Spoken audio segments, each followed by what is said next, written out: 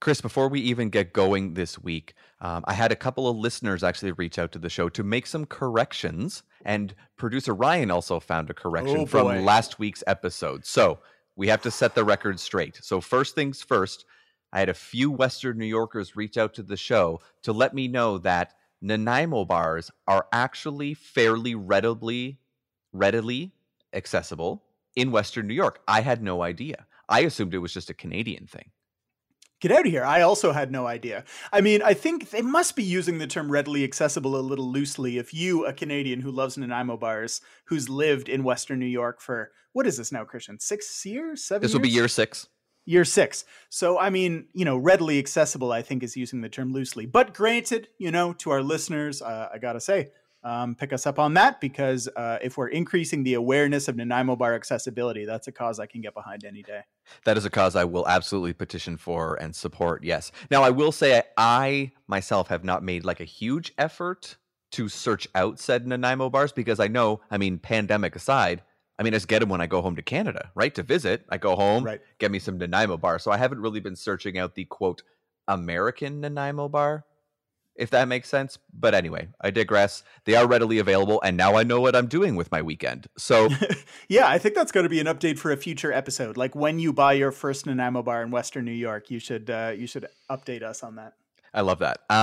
And the second thing, much like the Nanaimo bar, actually the PC brand is also available in Western New York. So I had no idea about that, but a friend of the show actually reached out and said, you can get PC stuff in the Buffalo area. Now, I guess in hindsight, that might not be all that surprising. Buffalo is kind of Canada light. Right. And for their distribution, it's just coming across the border. And like you say, Buffalo gets buried in, probably more snow than a lot of Southern Ontario does, actually. Yeah, and they love their hockey. They've got a unique accent. They're Canadians through and through. Yeah, they're the light beer to the Canadian normal alcohol content, I guess. But the other thing, and producer Ryan called me on this one, we were talking about Canadian sports moments, and I talked about Donovan Bailey versus Ben Johnson. It is not Ben Johnson, it is Michael Johnson. So that is my fault. Thank you, producer Ryan. I guess it actually proves that he actually does listen to us. Yeah, he doesn't just, say. So he's actually paying attention. So, which we do appreciate very much, Poor producer guy. Ryan. Sorry, Ryan. I'm sorry to hear that you actually do listen to us. I'm sorry, man. I'm wondering how many errors he just lets go. Like he's like, do I really bother? Yeah, I guess I have to. I'll let that one go. The inner turmoil as he's listening. Sorry, go ahead, Christian. Well, I was going to say, if you're listening to me right now, can you hear music in the background? At this exact moment in time, I can't. But, it's actually really funny and genuinely true, Christian. So I'm sorry. I know where you're going with this, but can you hear in the background a baby crying? At this particular moment, I cannot. Okay, well, I unfortunately have the monitor, as you can see here, and I just have to be right back in 1 second, listeners. This is the Dad Joke Loading Podcast. We'll be right back.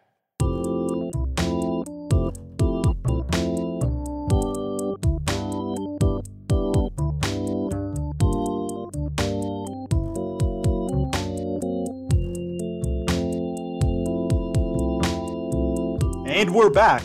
I'm sorry about that, Christian. I suppose one of the hazards of doing a podcast on fatherhood is the need to be a father occasionally. Alas, the soother is back in, and we are back in a peaceful slumber. I'm sorry, you were telling me about some music in the background. Yeah, so I just didn't know if you could hear it, and listeners, if you happen to hear it throughout the podcast, I guess I do. I guess I don't really apologize. It's not a bad thing. There's a house party going on 2 doors down, and they have live music. So they have a couple of guys with acoustic guitars hooked up, and they're playing, and they're quite good. But I can kind of just, if I stop and listen long enough, I can hear them. So I'm being serenaded kind of in the background. So if you do hear that, you can consider it the soundtrack to the episode, I suppose. But did we talk about the possibility of doing just like a live recording straight from the stage? Right at that concert. Yeah, I think my neighbors would be okay with that if I just walked up on stage with my laptop and microphone and was like, "Excuse me, just gonna do a quick podcast here." Dad joke loading. I'm sure you've heard of us. As I like to step on stage. No, these guys are actually quite good. My only quorum with them is they butchered the Tragically Hip. And as a Canadian, I just can't allow that to happen. I shouldn't say butchered. They did a different version that. What song was this? Ahead by a Century. Oh, classic. Classic, but they did it with this like fast strumming, almost kind of like country-ish vibe to it, and I wasn't okay with it. And as a Canadian, and I just wasn't okay with it. Otherwise, they've been stellar, but I couldn't deal with them not paying proper homage to the Tragically Hip, but maybe that's my Canadian blood showing. It must have been even a bit of a trip just hearing the Tragically Hip. Like you must have looked out your window. Wait, am I at my cottage right now? How did I get there? Yeah, how did I get teleported to Kingston all of a sudden? What the heck happened here? So. Well, tomorrow I'll be doing the least Canadian thing in the world, which is watching the UEFA Euro finals tomorrow. Big stuff, England versus Italy. Yes, you must be very excited about that. Yeah, I am pretty pumped up, actually. I mean, it's just like the kind of beautiful thing that you have a concert outdoors. People are getting together, listening to music, feeling like the pandemic is over. It has been really incredible to watch parts of the Euros where you have a stadium just packed full of fans having a great time. Obviously, a little bit of controversy there. I'm not trying to take a side, but it's just wonderful to see, fans out in the stands having a good time. Makes you pine for the good times ahead, but it'll also be good football right on the pitch. I mean, England and Italy are both having incredible tournaments. It's going to be a really exciting thing to watch. So yeah, can't wait, my friend. I will be honest, I will not be watching the Euros, but I will be watching something else related to England, which is Wimbledon. I am a huge tennis fan, but I will be watching Wimbledon, the finals tomorrow, and in hopes of an upset. I am very much team Roger Federer, so watching Novak Djokovic just be epic hurts my soul a little bit. He's kind of like the Tom Brady of tennis for me, where it's just like I only hate him because he's really good, because he's not my favorite tennis player and he's really good, therefore I must hate him. I really have no reason to hate him otherwise. I just do. So I am voting for him to lose to an Italian. So there's my Euro tie-in. Italy having a big day on Sunday. Wait, who? Roger Federer? No. Roger he's Federer. Swiss, isn't he? He is Swiss, but he lost earlier. He's not in the final. So this is Berrettini is his name. It's the first Italian male in a Grand Slam final in 45 years. But he is playing incredible tennis. I hope he can play incredible tennis for one more match. Because I just want to take Novak down a peg. Again, for no other reason other than he is an amazing tennis player and not Roger Federer is really the only reason. So, but no, big day for Italy, see maybe Grand Slam Wimbledon champion, maybe a Euro title. That could be a big day. The Italians in our lives are probably sweating profusely while drinking lots of wine, I feel like. Yeah, especially one in particular. You know who you are. We love you, buddy. We love you, buddy, but go England. Let's be real. All right, man, you want to load this thing up? Let's do it.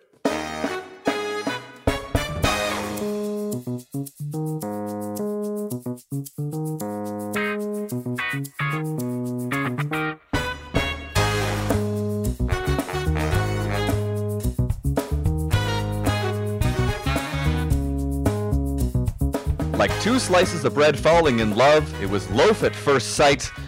I'm Christian, that's Chris, and you're listening to the Dad Joke Loading Podcast.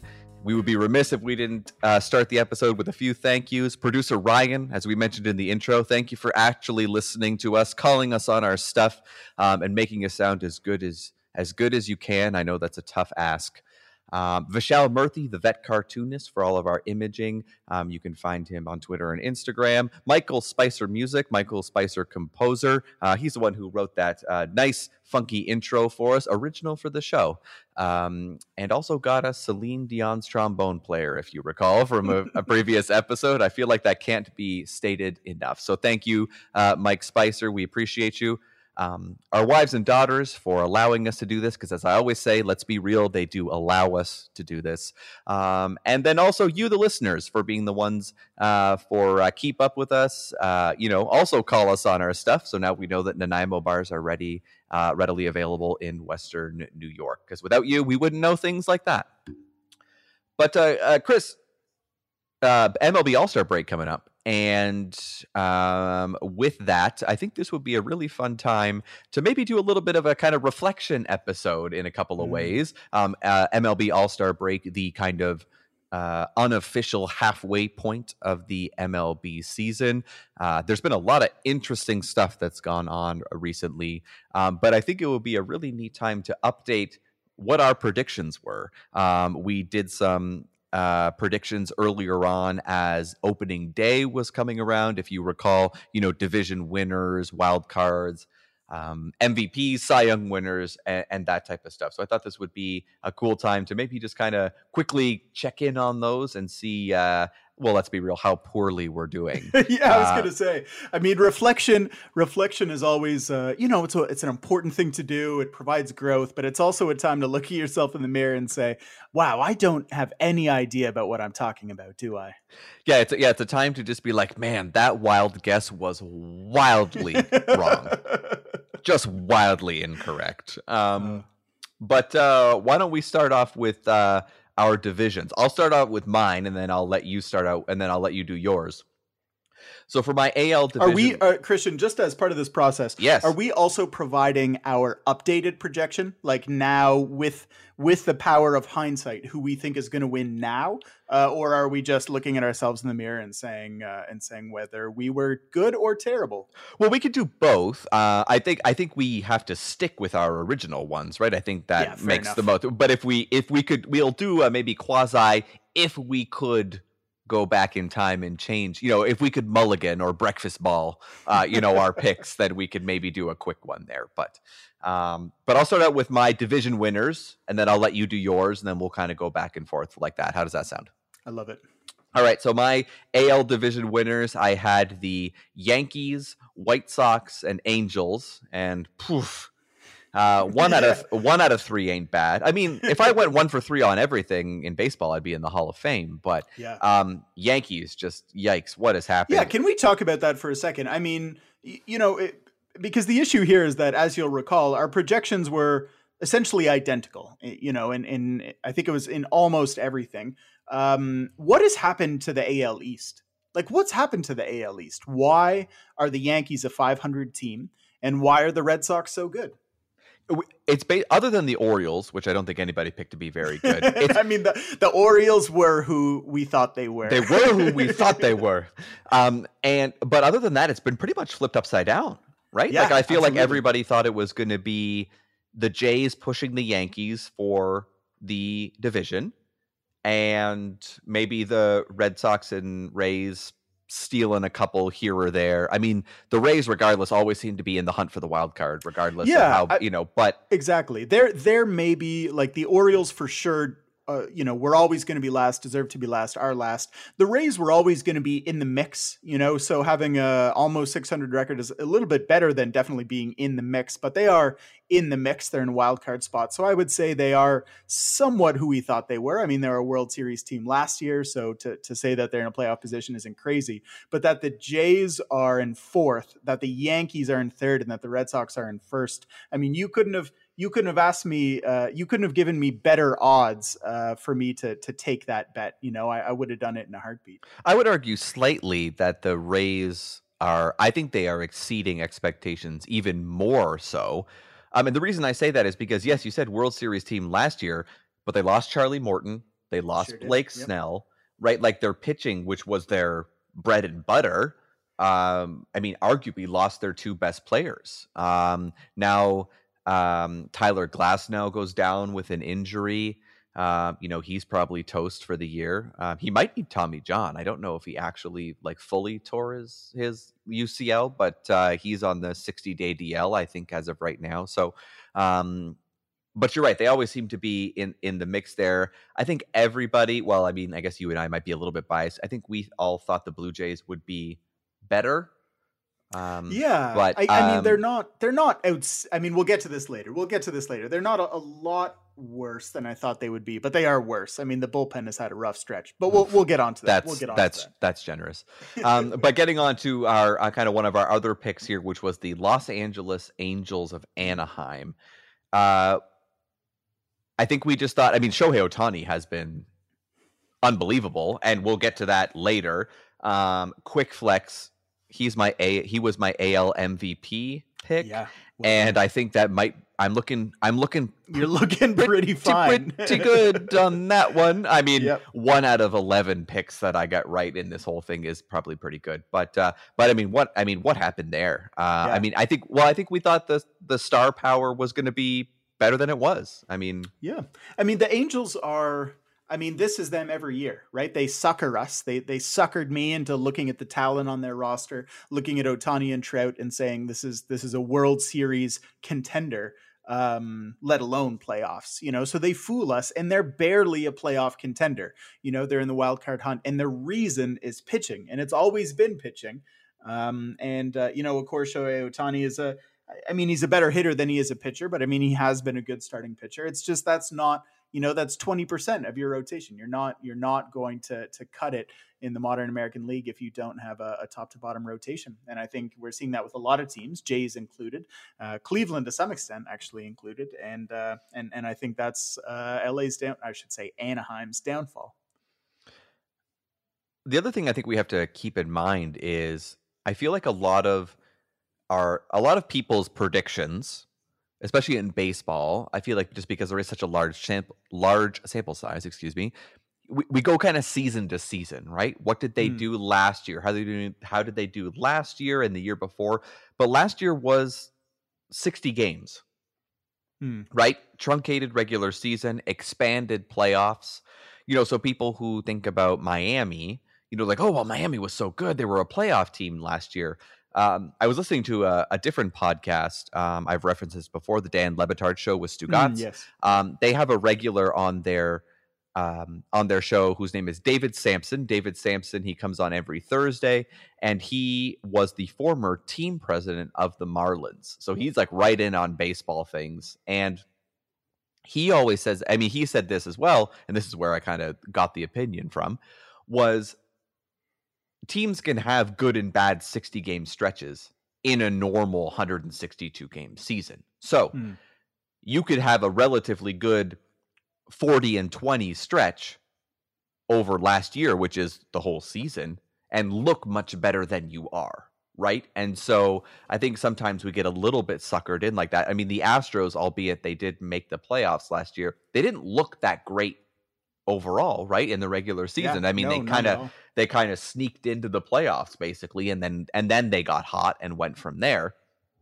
But I don't think anybody really picked them to be that good this year, especially no Verlander, and that type of thing. But here they are back to their kind of pre-pandemic selves, trash can jokes aside, and that type of thing. So, and it's like, so I wonder if maybe with the Angels, like we got suckered in a little bit with that kind of smaller sample size to be like, oh, Ohtani and Trout can do this all year or what, or whatever. But I mean, when we think about it, that's kind of hard to sustain over a whole season, over right? 162 games. Yeah.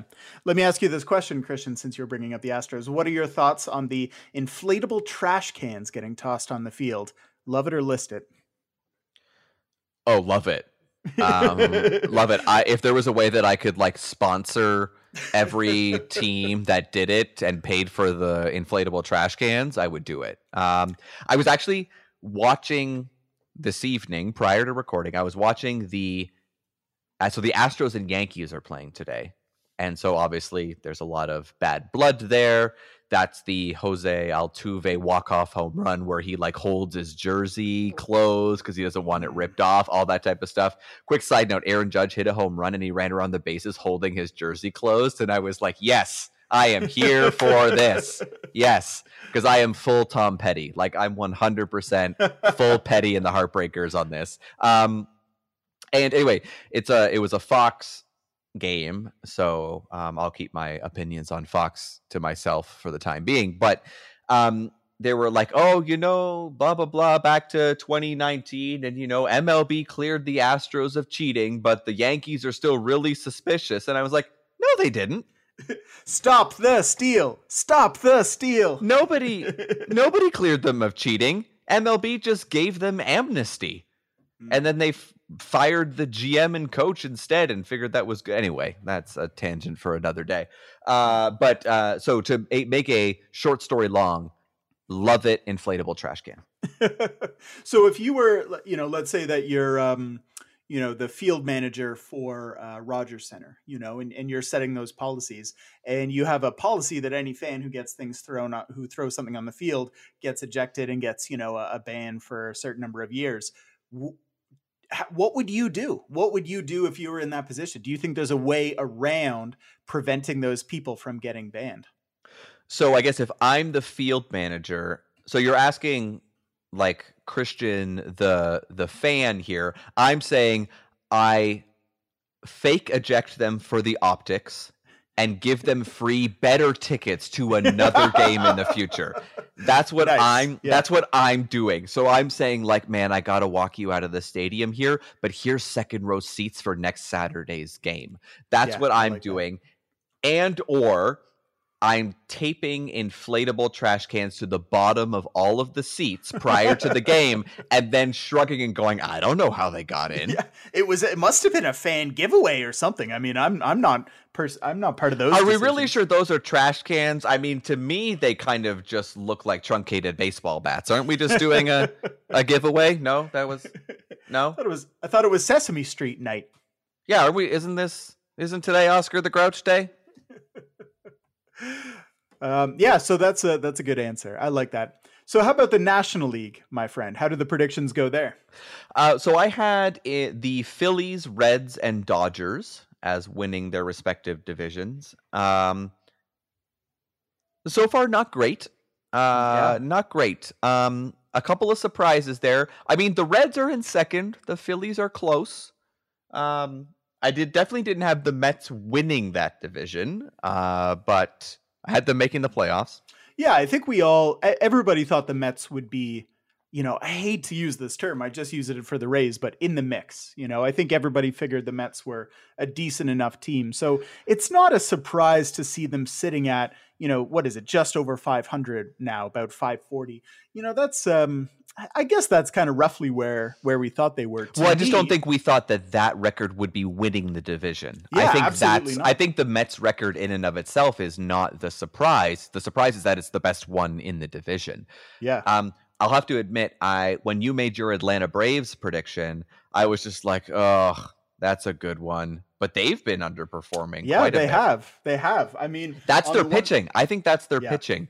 Like Fried, the guys that Anderson, the guys that they had last year, not that they overproduced last year, but again, small sample size. You look at them and go, oof, that rotation's really good with relatively unknown guys. I say relatively unknown guys. And now here they are not doing as well as we thought they were.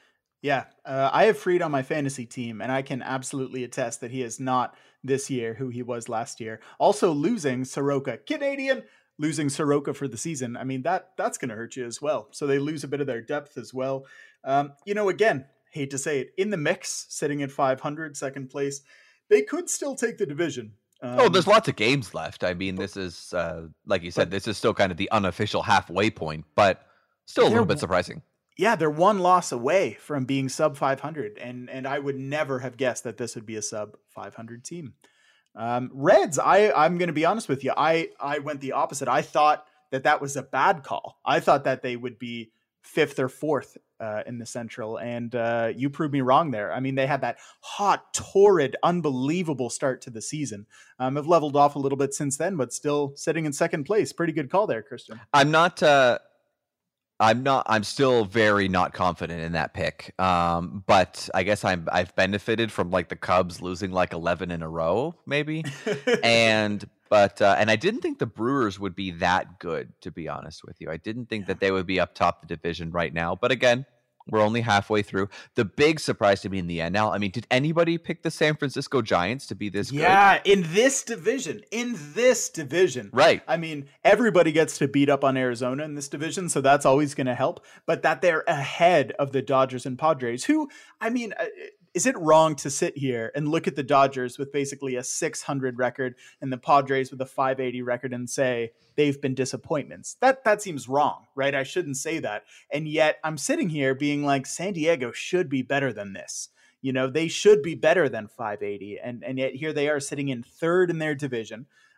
They are in a wild card spot at the moment, but you know their playoff season could be over in one single game against the Dodgers, who I think a lot of people would have picked for a potential NLCS matchup. So no, I didn't pick the Giants at all, Christian. I would have considered them a contender for bottom of the division. So I'm pretty shocked. Well, I mean, you can't really expect a team that's got like Kevin Gausman, Johnny Cueto of old, you know, who are leading their rotation, you know, to really be, you know, that competitive against, you know, you put those guys up against, you know, Kershaw, Buehler, you know, those guys. And much like in the, you know, for the Padres, you know, Snell, Darvish, Musgrove, you know, all those guys, and then offense aside, you know, who do you think are San Francisco's three best hitters?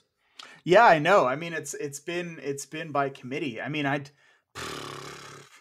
yeah, like I thought Buster Posey would have been past his prime, and he's batting like over 300 this year, or something like that. Well, he's the starting catcher for the All-Star team. I mean it's unbelievable. So, I mean, he's not because he's injured and whatever. That's not the point. But like, he was voted the starter of the All-Star team. Like, it's and Buster Posey is like closing in on 35. Brandon Crawford closing in on 35. Donovan Solano closing in on 35. I mean, this is an old team. Yastrzemski. I mean, they're, you know, Brandon Belt. Like this is not a young. Yeah, what is team. This like 2014? Yeah, you know, and they're doing it. I mean, a little bit of power, but they're mainly it's the approach at the plate. I mean, it's the average. You know, it's not even, they're not massive and on base. They're just putting contact on the ball.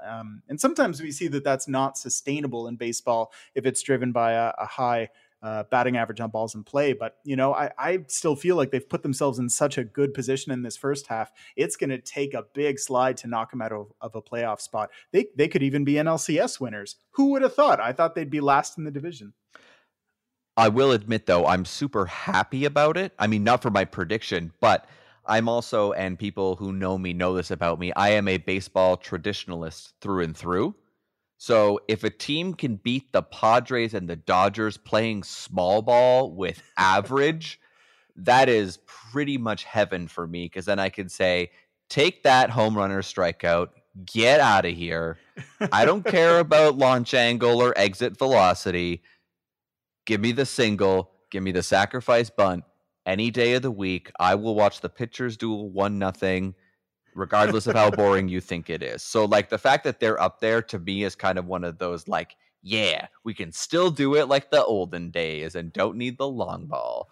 Not that I'm anti-home run. Love me a good dinger. But I also like a well-rounded version of the game. And not the one thing I will say, although I agree with you 10,000%, if there's one stadium that I'd like to see a long ball approach in, it's San Francisco. Because I love watching those kayaks out there. Barry Bonds, I know, steroids, I get it. I know I'm not supposed to like it. But that was my childhood, was waking up on TSN every day to see how many kayakers caught baseballs that morning. Do we really want to talk this, or who do we want to just watch me sock dingers? That's Mark McGuire, but on The Simpsons. But no, I have no idea. I can honestly say I can count on one finger the number of times I've went kayaking, but I would 100% rent a kayak and sit in McCovey Cove. Yeah, absolutely. Just because they do it. Well, baseball road trip, we'll get there. We will get there, Christian. As soon as I was going to say AT&T Park, but I guess it's not. It's Oracle Park now, right? They changed it. But when I was growing up, the one thing that I always remembered about the city of San Francisco as a child was my mom telling me that their stadium at that time, back in the day, was Candlestick Park. And how beautiful a name that was. And she was like, now it's like 3Com Park or some nonsense like this. And ever since then, I've always laughed that it's not Candlestick Park. Of course, a different stadium, but you know what I mean. So, Christian, when we first made these predictions, we had someone write in and say we didn't make World Series predictions. Is that right? That's correct. We did not, in fact, make World Series predictions. You're right. And did we ever fix that? Did we ever make World Series predictions? If we did, I don't recall. Yeah, I don't recall either. So I feel like this is as good a time as any to, now that we're talking about the standings, make new calls for our World Series champions. All right, I'm game if you are. Do you want to go first, or do you want me to go first? Well, I suppose I proposed it, so all is fair in love and war, and I'll go first. Sounds good. So I'm gonna kick myself for saying this, and I don't think that I at the start of the season, you wouldn't have heard me say I think either of these teams to be World Series contenders. I'm gonna go with the Astros in the American League. They just seem to have shaken off all of the doubters. They clearly have the skill. They have the ability. They're beating up on their division. The Mariners are not going to be sustainable in the second half. Well, we've already talked about the Angels, and the Rangers are awful. So to me, the Astros are going to get a cakewalk into to a home field advantage in the playoffs, and they're going to ride that deep. So I wouldn't have, I would have thought that the Astros were like a borderline wild card team coming into the season, but I'm going to say that they are my current second half pick for ALCS champions. And in the National League, a team that I thought was a contender for their division, and I'm not surprised that they're doing well. But there was a piece of me that thought that the Brewers would be a contender, but I'm still going to stick with the LA Dodgers. They're in second in their division. They can still pull it out in the second half. I mean, heck, they could pass the Giants within a week if they go on a hot streak. So I think that it will be Astros Dodgers in the final, Dodgers to take it. So my National League, I'm still sticking with, even though the Brewers were deep in contention there for me. And I think they could be in the NLCS, which absolutely is shocking to me. So that's my pick. Dodgers, Astros, Dodgers to take it. What about you, my friend? I can't argue with anything that you just said. And although part of me would love to see the Dodgers Astros kind of like rematch, grudge match, absolutely. Vengeance, actually, I guess revenge is the dish best served cold. But I'm going to go for just the sake of the bet, if I can. I'll go with different teams because, like I said, even though I agree with a lot of what you're saying, I'm going to go with slightly different. I'm going to go with the Boston Red Sox. Yeah, I mean, I can't argue with that. Who would have called that at the start of the season? But the reason I say that is because if not the Astros, then who is going to? I think the Red Sox Astros is going to be the ALCS at this point. The White Sox are leading the Central. Yeah. I don't really feel like they're as threatening in a 4 out of 7 series as the others. Like I think the A's are pretty good.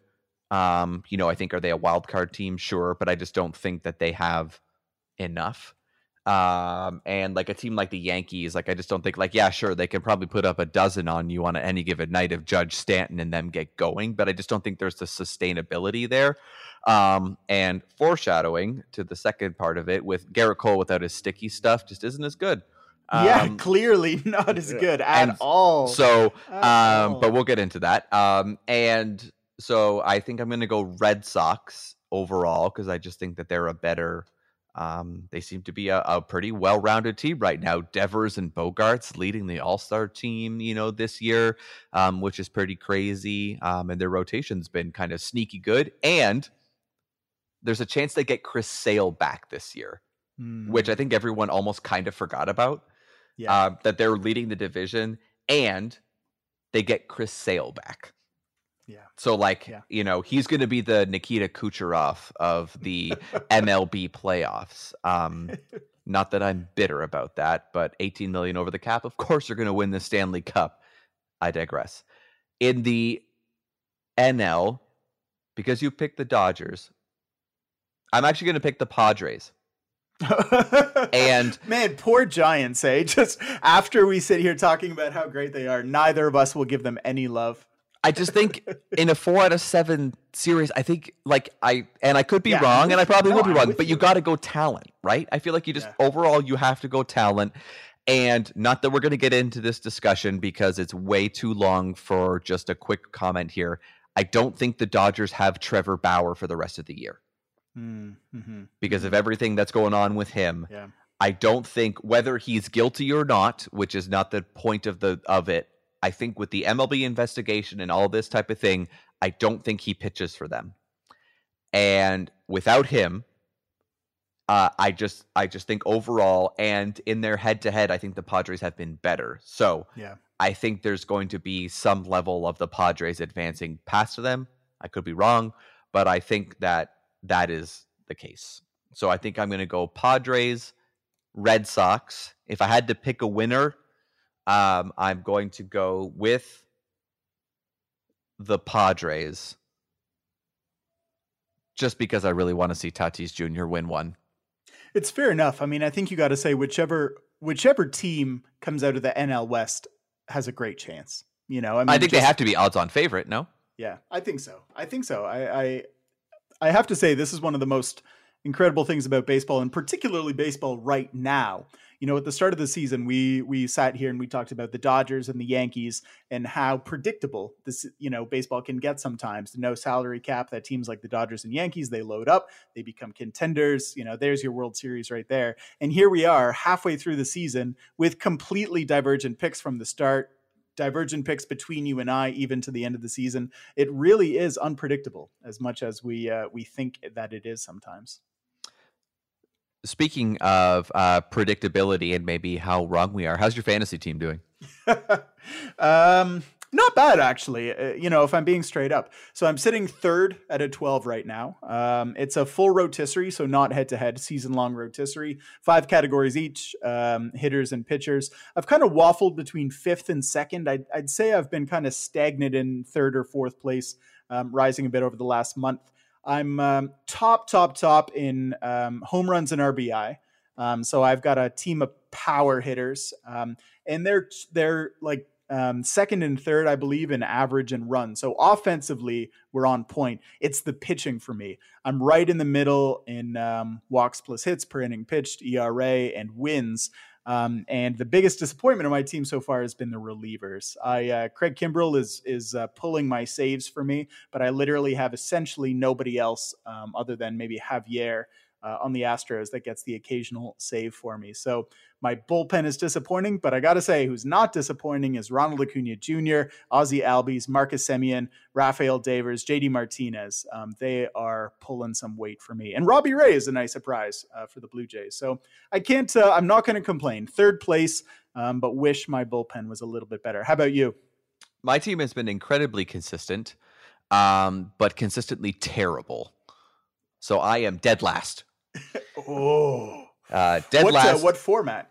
Full rotisserie. And we have many categories of which I am dead last. And it started right at the very beginning. Juan Soto has been a disappointment.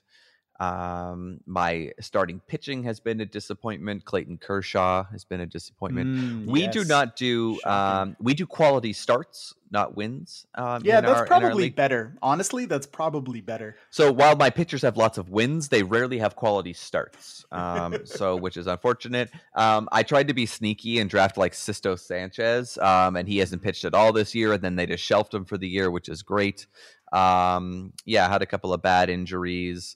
My bullpen's been a semi okay spot. I also have Craig Kimbrell, look at us, great minds. So I do have him, but I should have a good team. Like on paper, like I got Frankie Lindor. I got some good players. I just think, much like the surprise of this year, I think I kind of picked on teams I was hoping would be good. And you mentioned Devers and JD Martinez. I mean, who thought JD Martinez was going to be any good this year? Yeah, not me. Right? Yeah, like I got him for like $2 in the auction. Yeah. I had him 2 years ago. And when he was really, really good, and he drove me all the way to a runner-up appearance. I finished 2nd overall. But this year, I think my team has just been hit by the injury bug. I've had lots of people on the injured list, and no, my pitching has been terrible. Like my ERA is awful. My WHIP is awful. Quality starts, like I mentioned, are not great. Strikeouts and saves I'm doing okay with, but I mean by okay, I mean I think I'm 7th overall. So I mean like it's not like I'm doing any good. So yeah, I'm a seller at the deadline. Let's put it that way. I'm tanking to trust the process. Well, speaking of sellers at the deadline, I think this would be a good time to check in on our two respective teams, which are almost identical in the standings: Toronto and Cleveland. Christian, I'm followed the Jays obsessively, but I can't say that I'm with the heartbeat of Cleveland on a day-to-day basis. How are things going this year? Nobody's with the heartbeat of Cleveland on a day-to-day basis, I don't think. But that's just Cleveland. But I think considering what has happened to their roster this year, I think we can't be anything but pleased with where we are at this point. Meaning, Shane Bieber, who was my Cy Young pick, underwhelming. Started out amazing, but has been, invisible of late. Our rotation was okay, and then a couple of guys went down. And so we've been kind of stringing guys together with Tristan McKenzie and Cal Quantrill and, who else, those types of those. Although Tristan McKenzie he's the first pitcher since Dennis Eckersley in 1977 to go 7+ innings with 9+ strikeouts and 1 or fewer hits as a rookie. Wow, really? So just a quick little stat right there. Thank you, SportsCenter Ticker, for that one. But I mean, and Franmil Reyes, who was supposed to be one of our big power hitters, he went out for 4 to 6 weeks. Jose Ramirez has been kind of, I won't say disappointing, but again, maybe underachieving, but we always expect him to be kind of in the quote unquote AL MVP conversation. Bullpen's been meh. So, I mean, overall, it's kind of just been like we've been treading water, and the fact that we're barely above 500 at this point in second place and kind of in the wild card hunt, whereas not impossibly far back from the White Sox, I can't really complain where we are, but definitely not satisfied anyway. Yeah. I think that's a nice summary. With Toronto, it's hard for me to say, am I satisfied? I would have been. The expectation for this season would be that we'd be around third, pushing for second in our division in the AL East, and that we would hope to see a step up from the young players Guerrero, Bichette, Biggio in particular, and hopefully continued good seasons from Gurriel and Hernandez. And then that we would have expected a pretty solid bullpen. We had a great bullpen at times last year, but it needed to be upgraded. And so they did. They invested in it in the offseason, and we were expecting to see improvement. Unfortunately, that has been our downfall. So the first part of that absolutely came true. Guerrero has been an absolute joy and glory to watch. He's been a stud. He's one of the most entertaining players in all of baseball. He really genuinely, every single time he gets up to bat, I mean, it's must-see TV, and that's what you want on a team. It's what you want out of baseball. It's even better live. I hate to break it to you. Yeah. Tell our listeners what's going on there. There is a T-shirt going around Western New York. So the Buffalo Bills, there's the saying, no one circles the wagon like the Buffalo Bills.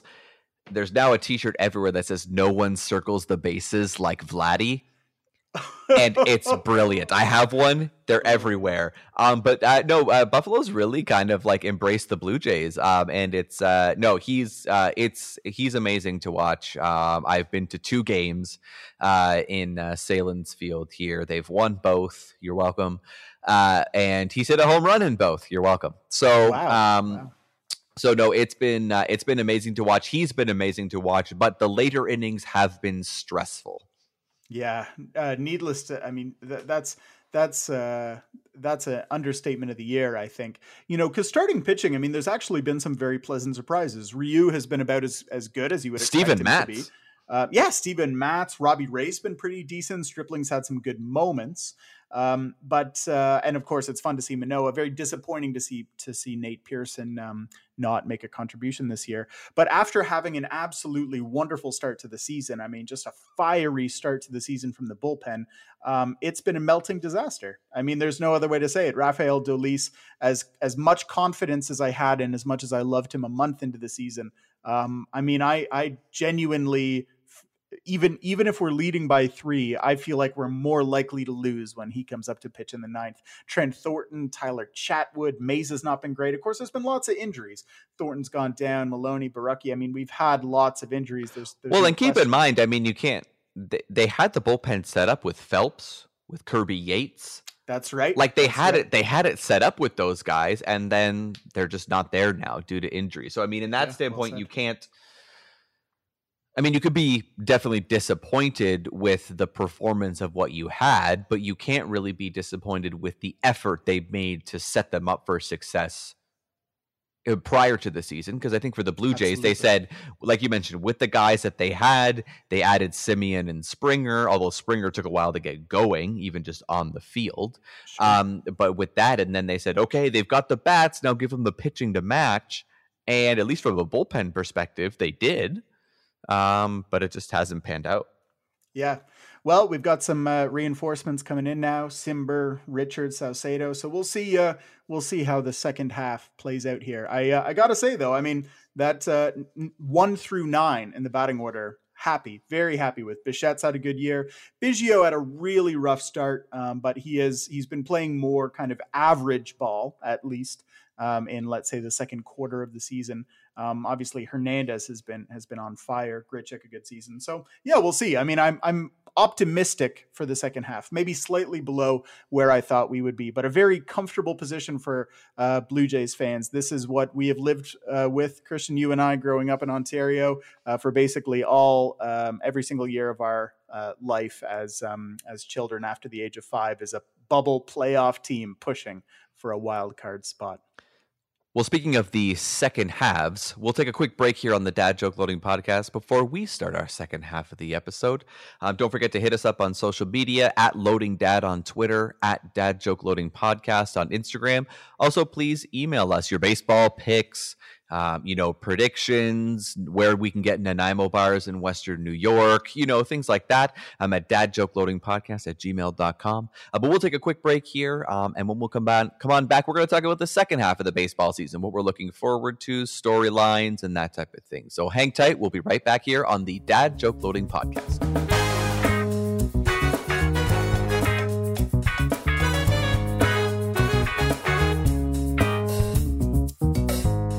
Welcome back to the Dad Joke Loading Podcast. I'm Chris, he's Christian, and this week we're talking to you about baseball. So Christian, I'm going to bring us back in with one of my favorite recurring segments, which is a countdown.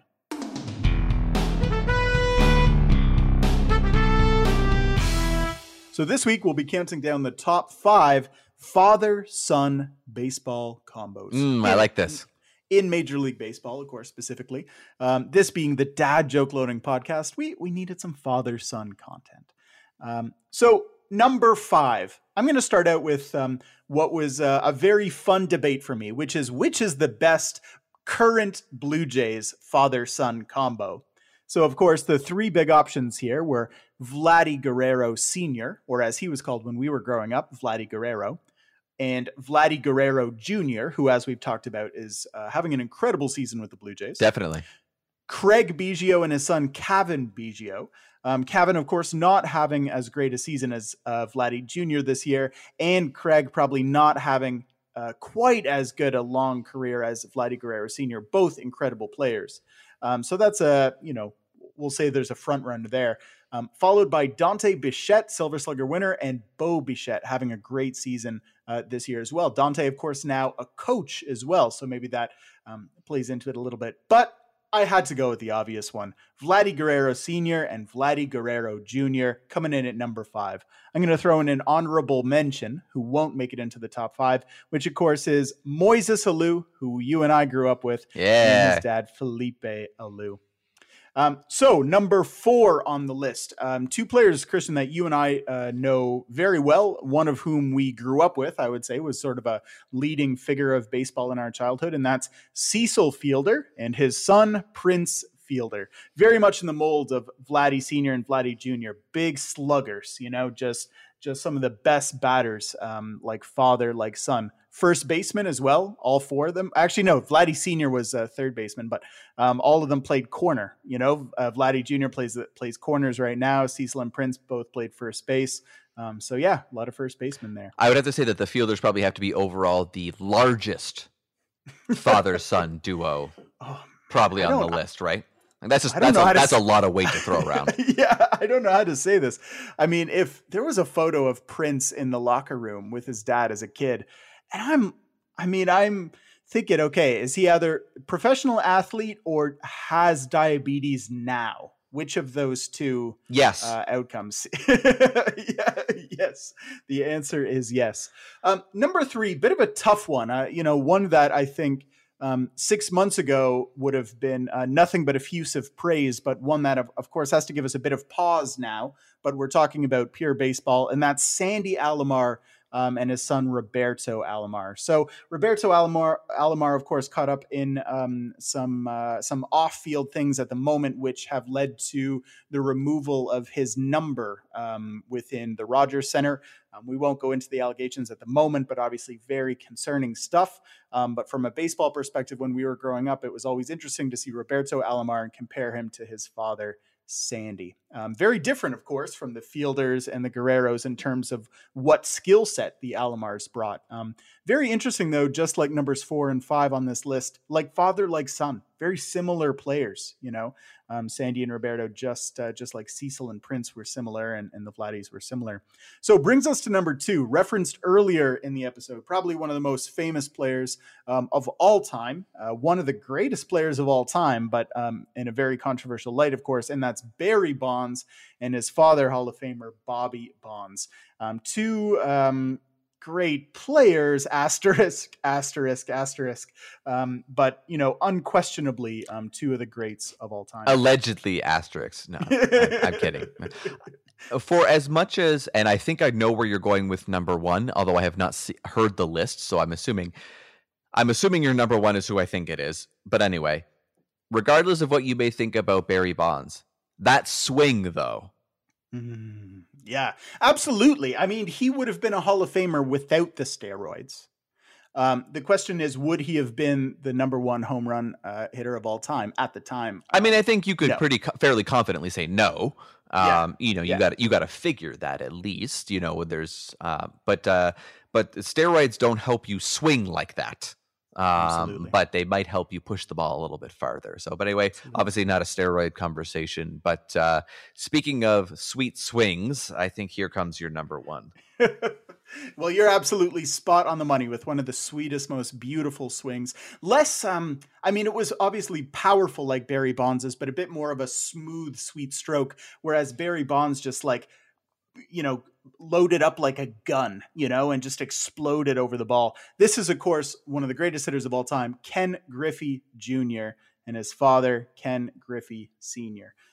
Two incredible players. I mean, do I even need to talk about them? I mean, Ken Griffey Jr. was the face of baseball for like half a decade, but pushing on towards a decade, and is one of the greatest of all time. And certainly a player who, because of his relationship with his father, is made even more notable because they kind of were one of the first to bring that relationship to the public limelight, just because of when Ken Griffey Jr. rose to his prime, being such a talked about figure in America at the time. Now, they're the only father-son duo on your list to have played with one another, correct? I think that is right. Yeah, I don't. And homered in the same game, if I'm not mistaken. Did they actually? Wow, I had no idea. I did not know that they homered in the same game. But I mean, we're talking about. I mean, you mentioned, Ken Griffey Jr. swing, maybe not as powerful, so to speak, as Barry Bonds. I mean, he still hit like 600 home runs. Yeah, it's one of the most powerful of all time. So it just sucks for him that he had to follow Barry Bonds on the list of sweet swings. So yeah, Ken Griffey Jr. And Ken Griffey Sr. number 1 on the list, and this has been Countdown. So, Christian, I'll bring us over to our next topic, which is, of course, as you alluded to earlier, we're going to take a look at the second half of the season. We've been following some storylines from the first half, and we're interested to watch them through the second half. So, of course, I'm going first. So I'm going to go with the easy one. I'm going to go with my favorite story of the entire year and what I am absolutely going to have my eyes glued to the TV for in the second half. And that is Shohei Ohtani. Yeah. So, I mean, listeners, I'm going to give you a bit of background. If you have sat with us now through like 45 minutes of baseball talk and don't know who Shohei Ohtani is, then my applause to you for sitting through what was probably a garbled mess to you. I mean, my applause to you for sitting through 45 minutes of baseball talk anyway, let alone about a player whom you do not know. 45 minutes of our voices even.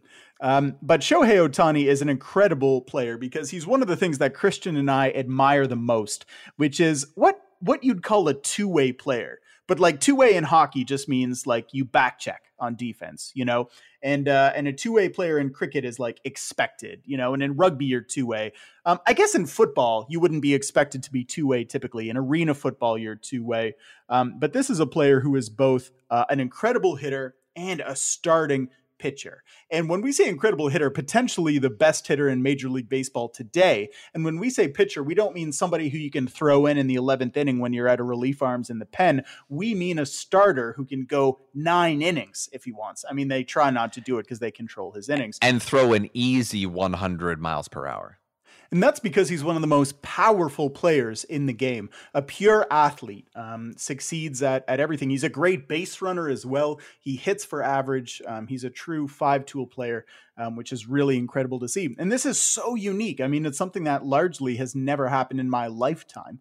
We've seen some players who, as pitchers, are good hitters as well, but nothing... To no point where they would be a DH, you know, in another game. So that's one of the most incredible things. I love the concept of batters pitching and pitchers batting. It's something that I always love when you see late, deep into extra inning games, when you see batters have to pitch. I mean, it's wonderful. It's one of the things that I know you love, Christian, about the senior circuit, about the National League, is seeing pitchers have to bat. It's one of my favorite quirks of baseball. Like instead of a backup goalie in hockey, if you had a defenseman suit up, it's just a wonderful thing. One of the other reasons I love Shohei Ohtani is where he's from, which is Japan.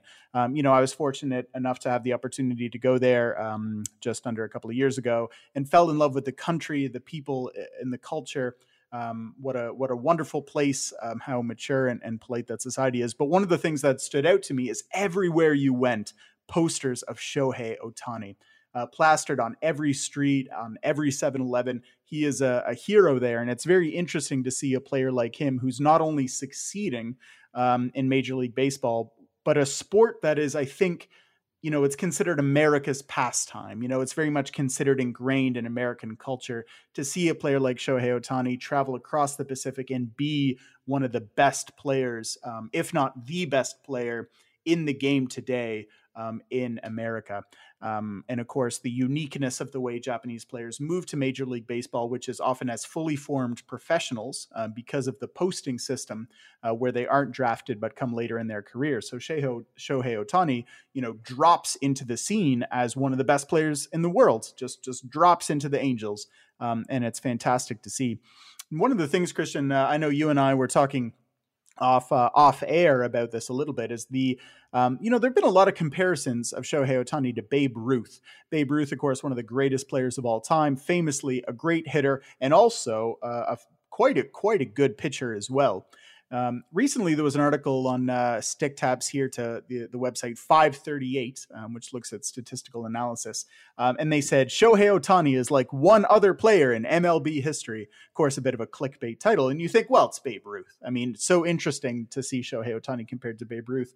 But believe it or not, Shohei Ohtani is outperforming Babe Ruth at the moment as a hitter and pitcher. Now, he's got a long way to go. Ohtani is doing this so far for about one season, and Babe Ruth did it for a whole career. And that really needs to be stressed. Well, Sorry, and go ahead. Well, I was going to say, and I think the big comparison that they're kind of between Babe Ruth and Shohei Ohtani that they're using right now, and I might have the year wrong, but I believe it is Babe Ruth's 1917 season, which is where he had his kind of overall best hitting and pitching numbers. And if you look at him, Shohei Ohtani currently, obviously his pitching numbers aren't as good, meaning that obviously he needs a full season to get the same number of wins and that type of thing. But if you look at ERA, WHIP, batting average, slugging percentage, and that type of thing, yeah, he's keeping pace and exceeding the great Bambino as we speak. But as we know, as I'm spoiling for you,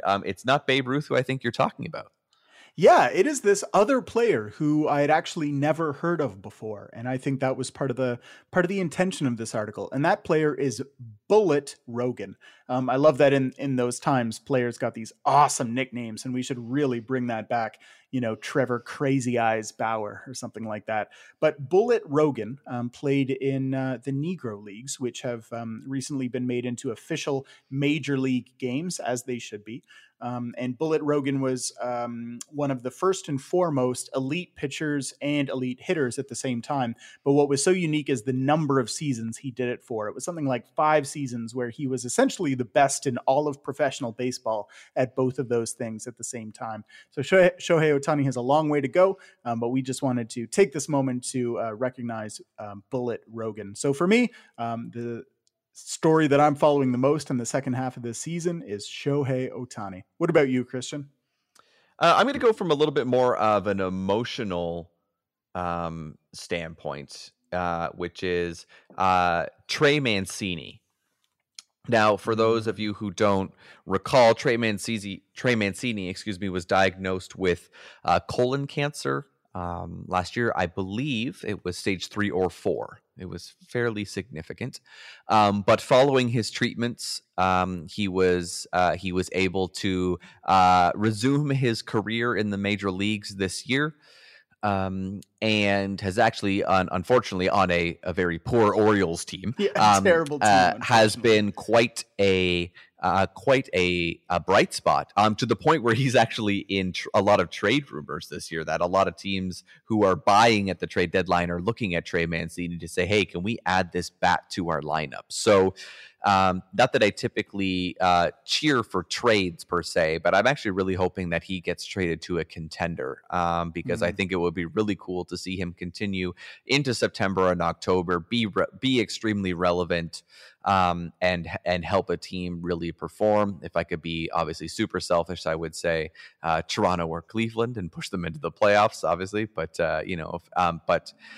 it's just a cool story. That's one of those things where you get perspective in that obviously his medical trials, I guess if I can call them that, are far bigger than sports, right? And a lot of what we're talking about in terms of kind of our sports fandom and all that is kind of peanuts in the grand scheme of things, especially when we're talking about something as serious as cancer and cancer treatments and things like that.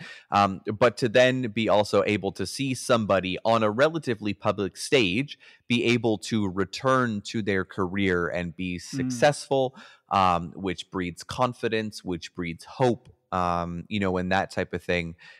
It's a story that is wonderful.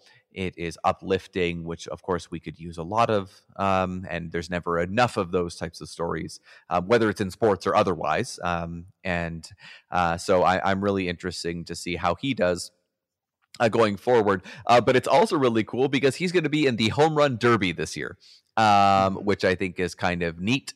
And so, Chris, that actually brings me to just a question for you, which is we've been doing predictions, kind of quasi predictions for a lot of things. We did some mulligans on predictions that we realized we got very wrong in the first half of the episode. But I want to make some Home Run Derby predictions if we can. The All-Star game is coming up, and I think this would be a fun time to, I mean, obviously, Chris, you and I know that we're always down for a friendly wager. So why not make one more? And let's do your Home Run Derby finalists and then champion. So I'll give you the list here. So for those of you who may be unaware of the list this year, the list goes as follows. Defending champion Pete Alonso, Shohei Ohtani, that we just mentioned, Joey Gallo, Texas Rangers, Matt Olson, Oakland Athletics, Salvador Perez, Kansas City Royals, Trevor Story, hometown from Colorado, Trey Mancini, just mentioned, and Juan Soto of the Washington Nationals. So now having that list, who are you putting as your finalists and who is your champion? That's a tough one.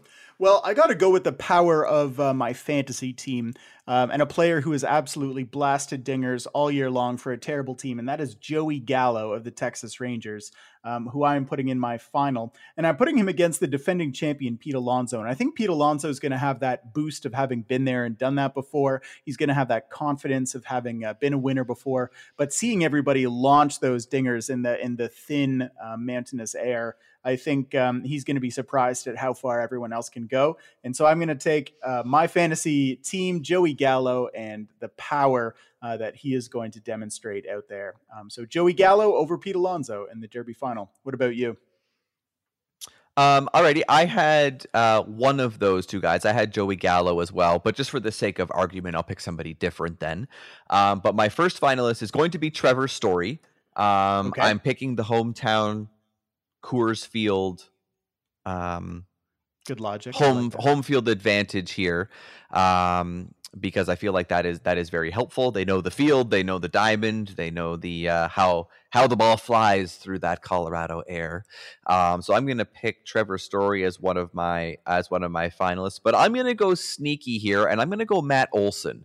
And the reason I say that is because I was going to go Shohei Ohtani, but that's just, I think it's a little too predictable. Of course, he's going to prove me wrong just because I said that. But I'm going to go Matt Olson just because I think he's got a sneaky, powerful swing. And the reason I'm not picking Pete Alonso is because just repeat champions just don't happen that often. So I'm going to go sneaky, powerful swing, Matt Olson, but I'm going to go Trevor Story as the hometown winner. For me anyway.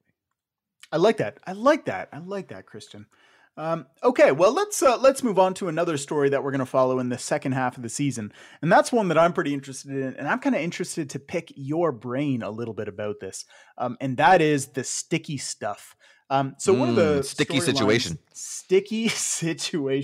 They are in some hot water, that is for sure. So in the first half of the season, one of the stories that we've been following is that in Major League Baseball,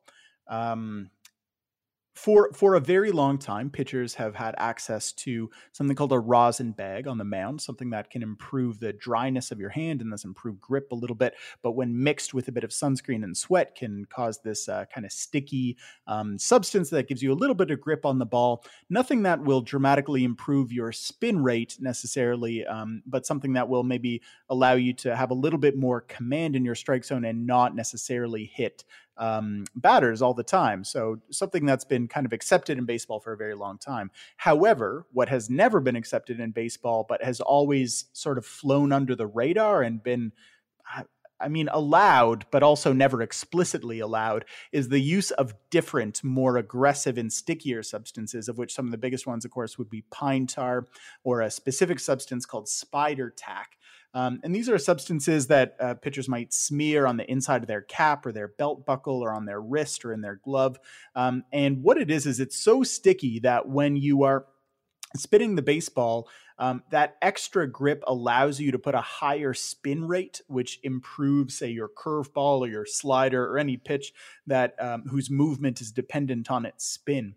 And so what we've seen is over the last few years, pitchers' spin rates go up and up and up, which combined with pitching analytics has resulted in a dramatic improvement in the skill level of pitchers relative to their batting counterparts, which means we've seen strikeouts at an all-time high and batting average at an all-time low.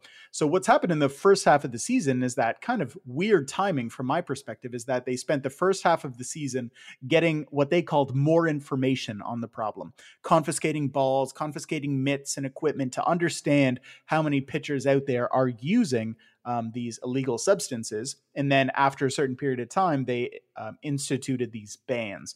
So from here on out, those substances are banned. There can be multiple inspections per game, instigated by either the umpires or managers on either team.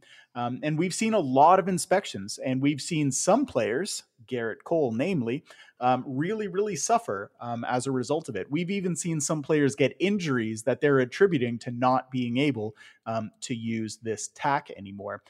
So, Christian, my question to you as a pitcher, a longtime pitcher, what are your thoughts on this sticky stuff debate? So I guess it comes down to kind of two schools of thought, which is if you are a person who is throwing a dense projectile at 100 miles per hour, or we'll say between 90 and 100 miles per hour, control of said object is extremely important, not only for how good you are at your job, but for, frankly, just the general safety of others. And so, as athletes, there is something to be said. So some people are just like, well, what do you mean? Like they shouldn't be using anything.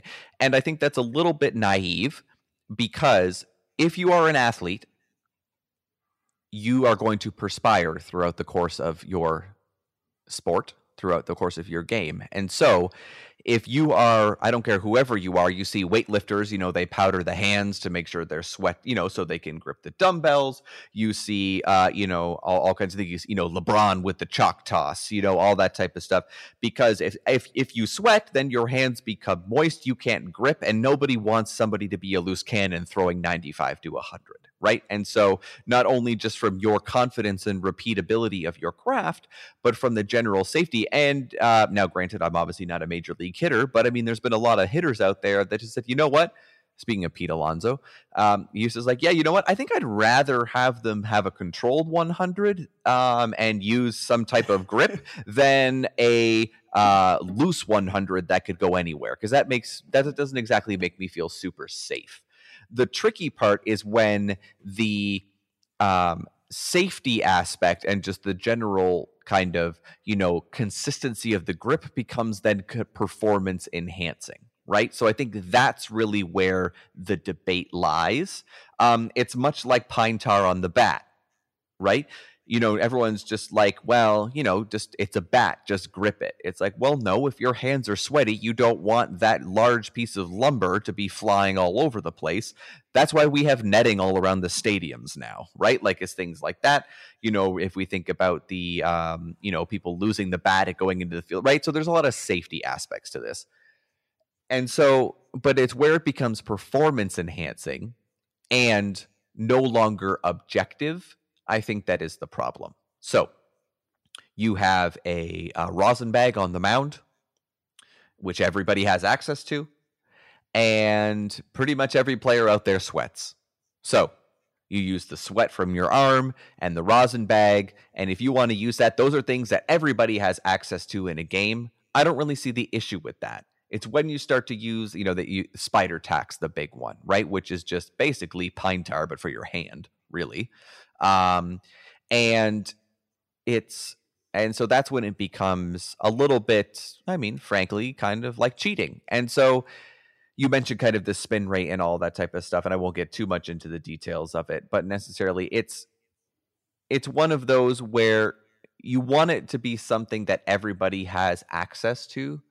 And the problem with a lot of these different substances combinations is kind of one of those what's fair and what's not, right? So what can everybody have access to, and what can be objectively monitored and quote unquote policed, right? And so we saw Hector Santiago get ejected and then suspended as kind of the first person under this new rule. I think the whole managers being able to be like, hey, he's using something, go check him, is ludicrous, because that just leaves the Joe Girardis of the world to be able to go and just, check whoever the hell they want, which I think is multiple times per game. Which is dumb. So I think it's an impossible answer to get right. I think what Major League Baseball got incredibly wrong is doing it now. Do it at the end of the year. Give pitchers an offseason to adjust and hitters an offseason to adjust. Because then, like you said, whether it's Garrett Cole or, whoever it is, Tyler Glasnow, we just mentioned earlier in the episode, he went down to an injury, because now he's like, well, now I can't grip the ball. Now I'm worried about this or whatever. And guess what? Now I just blew my elbow because now I don't have the same confidence in my grip on the ball that I did 2 weeks ago.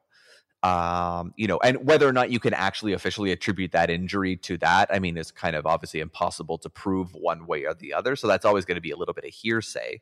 But such a large change mid-season is so, that's where I think Major League Baseball got it wrong. It's like all of a sudden the NBA mid-season just being like, hey, so dunks are worth 4 points now. Yeah, I agree with you. To me, it was the timing that was the issue beyond anything. And I think it also brings up one of the issues with that we see in a lot of different sports, which is this concept of kind of unwritten rules and what's acceptable, what's not acceptable. Time wasting in soccer, going over easily on fouls in Italy. basketball. All of these issues. You look at a player like Glasnow and he says, well, it's now that I can't use this, I injure myself. And you think, well, it was always illegal, Tyler. I mean, this has always been illegal. It's just never been enforced. And this is not a crazy concept to have to have composition rules on equipment. You think in hockey, they outlawed aluminum sticks really, really quickly after aluminum sticks were introduced and invented. It's not that difficult to just say, okay, everybody's allowed to use this sticky material and not this sticky material. What's weird is when you don't even know who's using what material and you have to change course halfway through a season. They've known about this for years and years. Why did they decide that, May and June 2021, a third of the way through the season, was the right time to do it? That is a bit of a mystery to me. I don't think it's a mystery at all, frankly. I think it's because offense is down. They saw it. They saw the danger to the game. I think it's a bottom line thing, honestly. I think they were realizing pitchers are getting too good.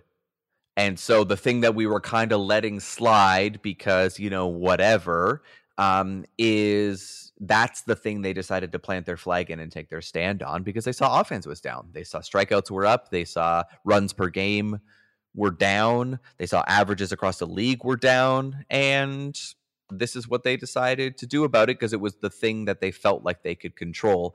The other thing, which I'm sure we'll get into a little bit later in the podcast episodes, is honestly, I think this is a CBA tactic. I think this is an MLB cracking down and saying, hey, I think this is, this is something that we need to control. And it's, the players that are doing this. And we're just trying to keep the game in for the fans.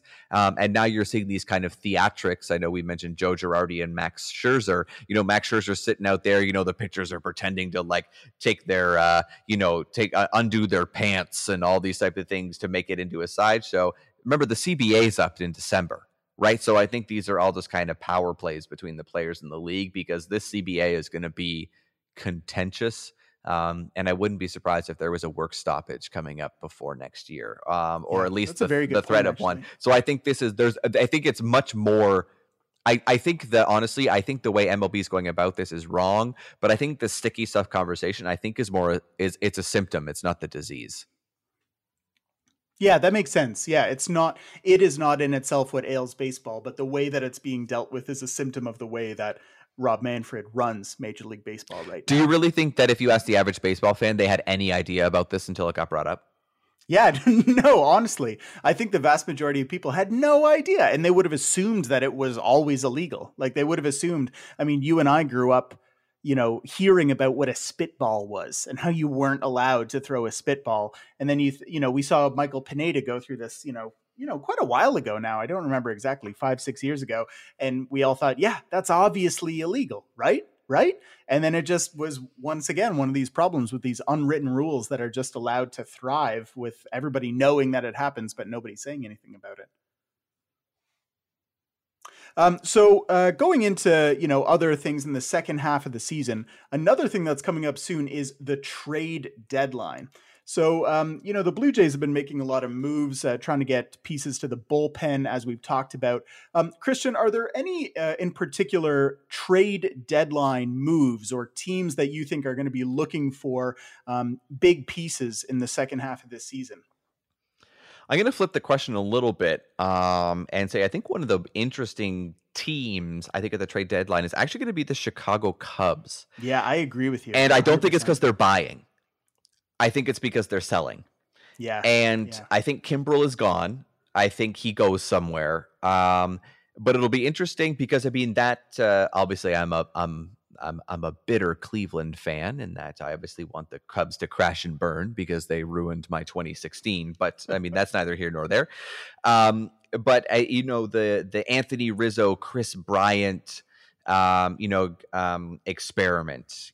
How much longer do we see that? I think Chris Bryant gets traded, to be honest with you. I agree with you, and I think Rizzo could go as well. I think if I had to pick one, I think Rizzo stays, just because I think he's more a staple in the kind of Chicago area. Perhaps he's also playing better, but I think Chris Bryant goes for sure. I wouldn't be surprised if they both got traded, frankly, but I think Bryant, I think, is the one that goes in this stance. Like I said, I think Kimbrel goes too. So I think they're going to be a really, really interesting team to watch, to see kind of what happens. I think the NL West is going to be really interesting to see what happens there. Because, I mean, all of those teams, you think they're all going to try and go all in. Yeah. It just kind of before this season, I would have thought that the Giants would have been selling everybody, that they would have sold on Posey and Belt and Solano and everybody. And yet here they are. And I'm thinking, are they going to buy? I mean, it's just unbelievable. Well, and the other thing, and frankly, I'll say this, and I don't actually know, is just what it's going to come down to what those teams are willing to give up, right? So, I honestly don't know what the Giants farm system looks like. Are they going to add... are they going to add something, and do they have the talent to, give up? Like, do they have the farm system? It's one of those things, like with the Dodgers, like they seem to always be able to trade assets and somehow never run out. I don't really know how that's possible, in that standpoint, but in terms of, what are they all going to be able to give up in terms of that, or, take on, well, I guess the LA Dodgers can take on whatever payroll they want, I suppose. Yeah, it seems like it. But maybe a team like the Giants is going to have to be a little bit more judicious about that. I honestly don't know. So it'll kind of depend, I think, on what they, on what they end up doing, because realistically, all those teams could be really in on it. And then, does a team like the Giants go after Chris Bryant, or something like that, which would be ridiculous. I'll take ridiculous trades for 400, Alex. Well, speaking of trades, I know a rumor, I'm curious your thoughts on it, was Nelson Cruz to the Toronto Blue Jays. What are your thoughts on that? No, thank you. Hard pass. He's just, you look at his age, first of all. You look at his position. We just acquired Corey Dickerson. We have far too many outfielders. There's just no way to fit them all on the field at the moment. Nelson Cruz is old. He doesn't fit with the timeline of this team, whereas a player like George Springer did fit with the timeline of the team when he was acquired. No, hard pass on me for Nelson Cruz. Not even as a DH? I mean, I'm not saying that Nelson Cruz wouldn't improve our ability to extend deeper into the postseason in 2021 alone. It's more my window for this team is next year, and let's say the 5 years beyond that. And I don't see Nelson Cruz being a part of that. Whereas I feel that the value that they give up for Cruz either could mature into something that they use within the next 5 years, or that they move for a piece within that window, within that more valuable window. I don't feel like we need to force impatience onto this year when it wasn't something we needed, and particularly not for that position. I mean, I know we just lost Rowdy Tellez, and he was our lefty DH or first. He was making it into the lefty lineup most of the time. Did we really lose Rowdy Tellez? Yeah, we lost his personality. Okay, I don't know if we lost him at the plate. All right, okay, I was just checking. But there's just no room. There's no room on this roster anymore. There's no room in the outfield. There's no room at DH, and they'd have to give up a position player to give him playing time, upon which time for the second half of the season, he contributes in a best case scenario, like 1 to 2 wins to this team, to what end? I mean, that's not to say that's not to disrespect Nelson Cruz or to say if somebody was offering him to the Jays for free that I wouldn't take it. Yeah, absolutely. He's a net positive, but I don't feel like it's a valuable move for this team, if that makes sense. I guess I never considered that because, like you said, with the crowded outfield and everything, I mean, if you think about Grishik, Springer, Teoscar, Gurriel, I mean, one of those guys is probably going to DH on any given night, right? Every night, yeah. So in that standpoint, I guess I didn't necessarily consider that, which is a good thing. I mean, you're like I said, it does look like a sexy trade per se, but I mean, yeah, do the Blue Jays really go for a rental player this year? Yeah. I don't think so. I think if they do, it's got to be a high leverage closer, right? Exactly. It's got to be a bullpen piece, and it's got to be a bullpen piece that has the potential to stay with this team for a couple more years beyond this. So that would be something like a Kimbrel would be amazing. But it depends on his contract, and that type of thing, and what you give what up. The ask is right. That's what they ask. He'd be a tough ask. He's one of the best relievers on the market, so he's going to go to the highest bidder, and I don't know that I want the Jays tied up in that. What do you figure the Blue Jays would have to give up for him? Probably 2 prospects, I would think. But I mean, they're probably giving up like Manoah or Pearson, right? Yeah, I would think so. Something like that. Absolutely. Yeah. So yeah, it'll be. Is there a player out there? If there's a player out there, that the that the Blue Jays are looking for, you would have to assume is bullpen. I think they're pretty confident with their overall offense. I mean, maybe it has underproduced here, but I don't necessarily think that they're probably looking. I mean, they might try mini upgrades, but I think pitching has got to be it. If they can get maybe a back end starter, if they could get somebody in the bullpen. I mean, I know they already added Simber and those guys like we kind of mentioned earlier, but I think that if they're looking for somebody here in order to really improve their roster, I'm going to guess it has to be bullpen. It's probably going to be middle of the road. It's not going to be anybody super high leverage because, like you mentioned, Chris, I think it's going to be the asking price is going to be too high. Whereas I think you mentioned, I think the Blue Jays window is in the next several years and not just necessarily this year. This isn't the 2015 Jays that are looking to, that are World Series favorites. Like they're looking over the next couple of years. So I don't think they really want to give up a whole lot.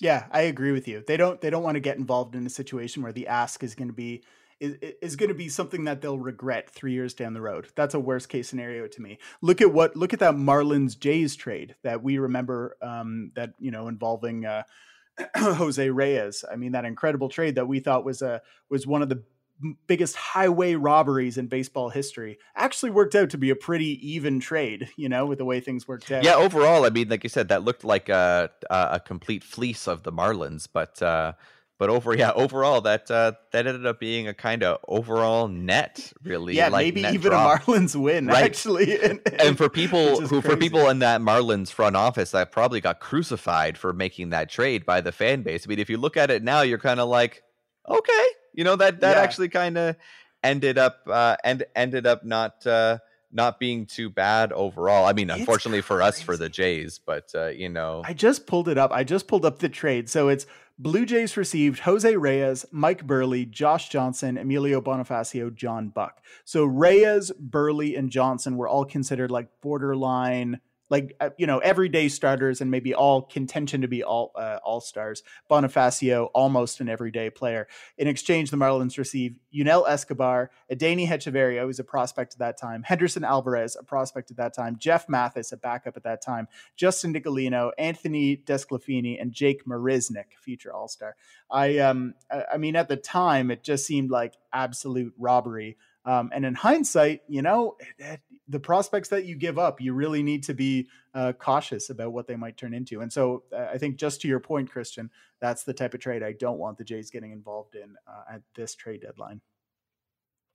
Well, we're going to take a break here, and we're going to close things out here on our baseball episode of the Dad Joke Loading Podcast. As always, please reach out to us, dadjokeloadingpodcast@gmail.com, or hit us up on social media. We'll be right back in a moment.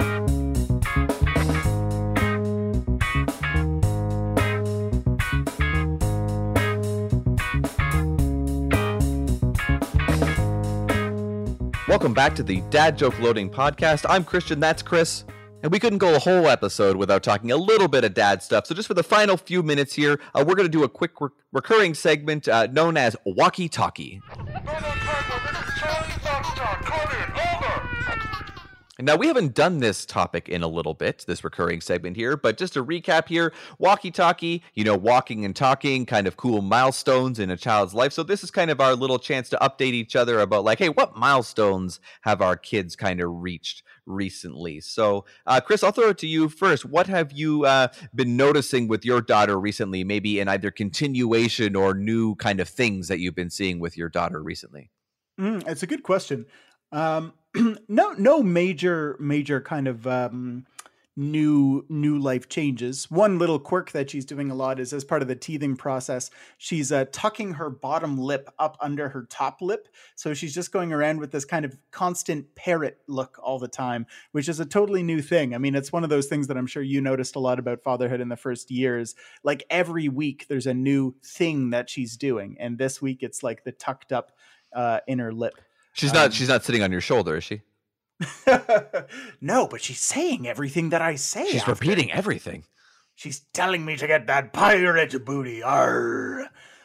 Yeah, she's eating her solid food really, really well. We're trying new stuff every day. Like we're now at salsa and chicken and all kinds of mild cool salsa, stuff. I hope. So, yeah, mild salsa verde. She's she's more of a kind of New Mexico, Colorado type of girl rather than a strict Texas type of girl, let's say. Yeah, but it's been going pretty well. How about you, my friend? We actually had a fairly significant milestone in the household, which is my daughter actually asked and used the potty by herself for the first time. Oh my God. It was. What was the ask like? What was? How did that go? So we've been noticing recently that she's been overnight been having, when she wakes up in the morning, has been having some very wet diapers. So to the point where sometimes she'll actually pee through her pajamas because she's bigger now. She's over 2. She has maybe a couple of pees, and diapers are only so good, and so and that type of thing. But then a few days ago. Now I was at work, so I was getting this via text message. So I was getting the alerts as they were happening. I had the alerts up on my phone. Da-na-na, da-na-na. Oh my gosh, could you imagine? And so my wife was mentioning to me, and she's like, you know what? When I was, she said I instinctively went to go change her diaper, and there was just no pee. And so she thought that was kind of bizarre. And so my daughter recently has been getting pretty good at letting us know when she has gone to the bathroom. So she'll say, pee pee, or actually she has this really adorable thing. Well, I think it's adorable. I mean, some people might find it embarrassing, where she like reaches so between her legs from the front, but like then bends over hilariously and pats her bum and goes, big poopy. And that's how you know that she's had a poop, which now I do all the time, and my wife gets mad at me for. But yeah, big poopy. But she looked at my wife and said pee pee. And so my wife was like, oh, did you go pee pee in your diaper? And she's like, pee pee. And then my wife checked the diaper and it was dry. And so she just went for it. She's like, oh, you have to go pee pee. And so she brought out the potty and she sat on it and she went pee all by herself. My wife definitely took a photo. And my favorite part of the photo was that she had reading material. She had, and I was just like, she is her father's daughter. So that is perfect. She has reading material.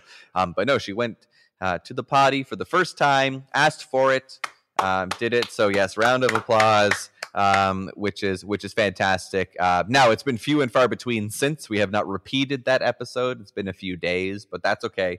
As they say, baby steps. So. Well, congratulations, Christian. I mean, I had nothing to do with it, but I will absolutely take the credit. So thank you very much. I'd like to thank the Academy, and I'd like to thank you, the fans, because you make it all possible. But speaking of fans, this is a good time to say goodbye to our fans for this episode. So this has been another great episode of the Dad Joke Loading Podcast. Chris, I had a lot of fun chatting baseball with you, and fatherhood and all good things in between, as we do each week. As Chris mentioned earlier, hit us up, at Loading Dad on Twitter, Dad Joke Loading Podcast on Instagram, and dadjokeloadingpodcast@gmail.com. Producer Ryan, thank you. Vishal Murthy, Vet Cartoonist, thank you. Michael Spicer Music, thank you. Our wives and daughters, thank you guys so much. We love you. And listeners, thank you for putting up with us for another episode here. So, Chris, Always a pleasure, sir. And this has been the Dad Joke Loading Podcast. And we will see you guys next week. Goodbye.